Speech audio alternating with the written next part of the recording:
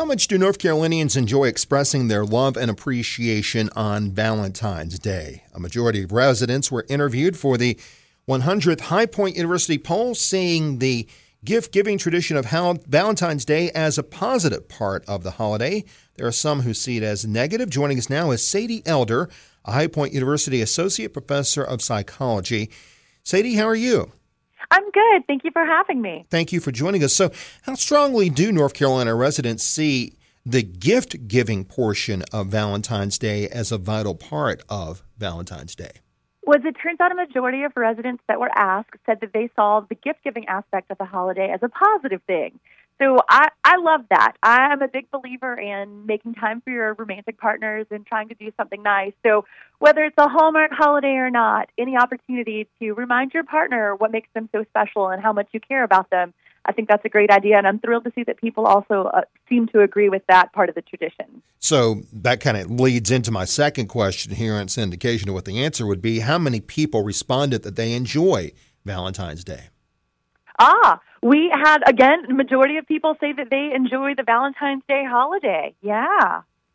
So respondents clearly view it as something that is special. Is it something, do they view it as something only special between them and their partner or to their family as a whole?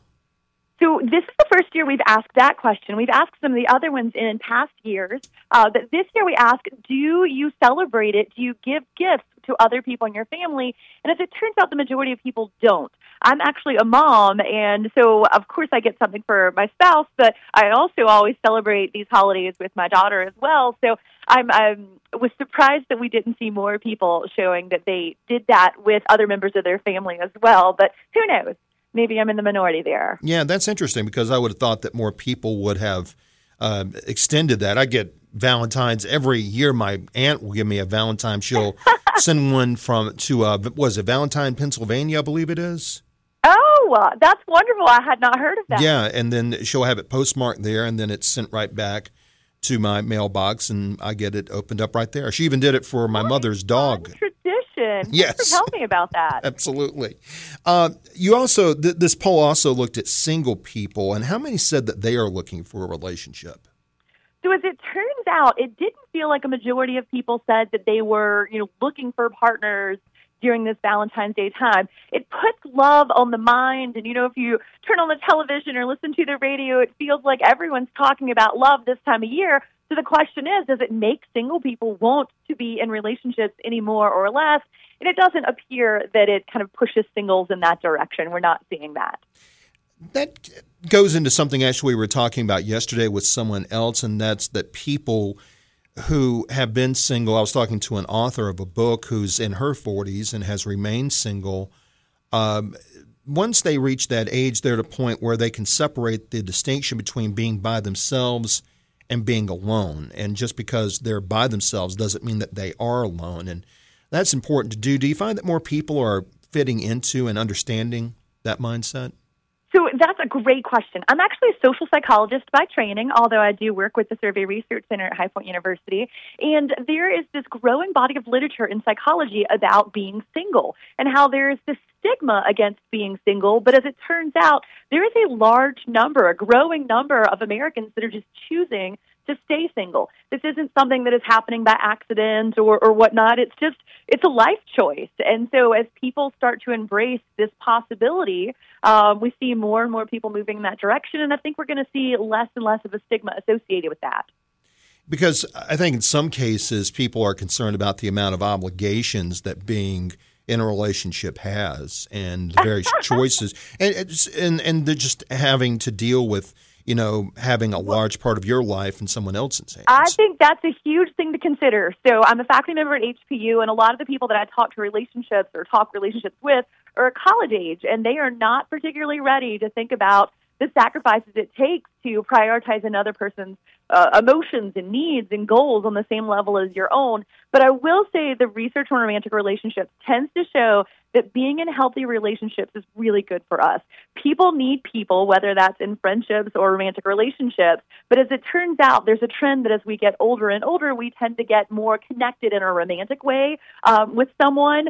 So I get what you're saying about the obligations, and I think that's a really nice point that grows out of what we were talking about with the Valentine's Day literature. It doesn't look like people are seeing that gift-giving tradition as an obligation, like, oh, I've got to buy flowers or make dinner or whatever. People tend to embrace it, and they see that as a positive aspect. And hopefully it's just reminding them that while we do put a lot into our relationships, we get a lot out of them as well.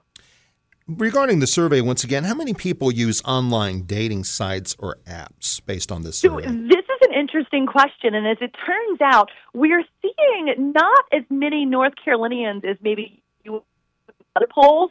So obviously when we get our data, we compare it to other polls that have been done by Pew Research or Monmouth University or other places. And I'm always surprised that we don't have more people that are saying they have met their partner or used online dating. But let's see. It looks like two-thirds of our participants, so about 66%, said that they have not used an online dating app or website. Which that seems like a high number, and it could very well be just the potential people that we polled, because it tends to be that this is a growing trend. I don't think people are using the online dating websites like Match or eHarmony to the extent that they were, but people are meeting people through, Tumblr or just, DMs on Instagram, and that is an absolute growing subsect of how relationships are getting started.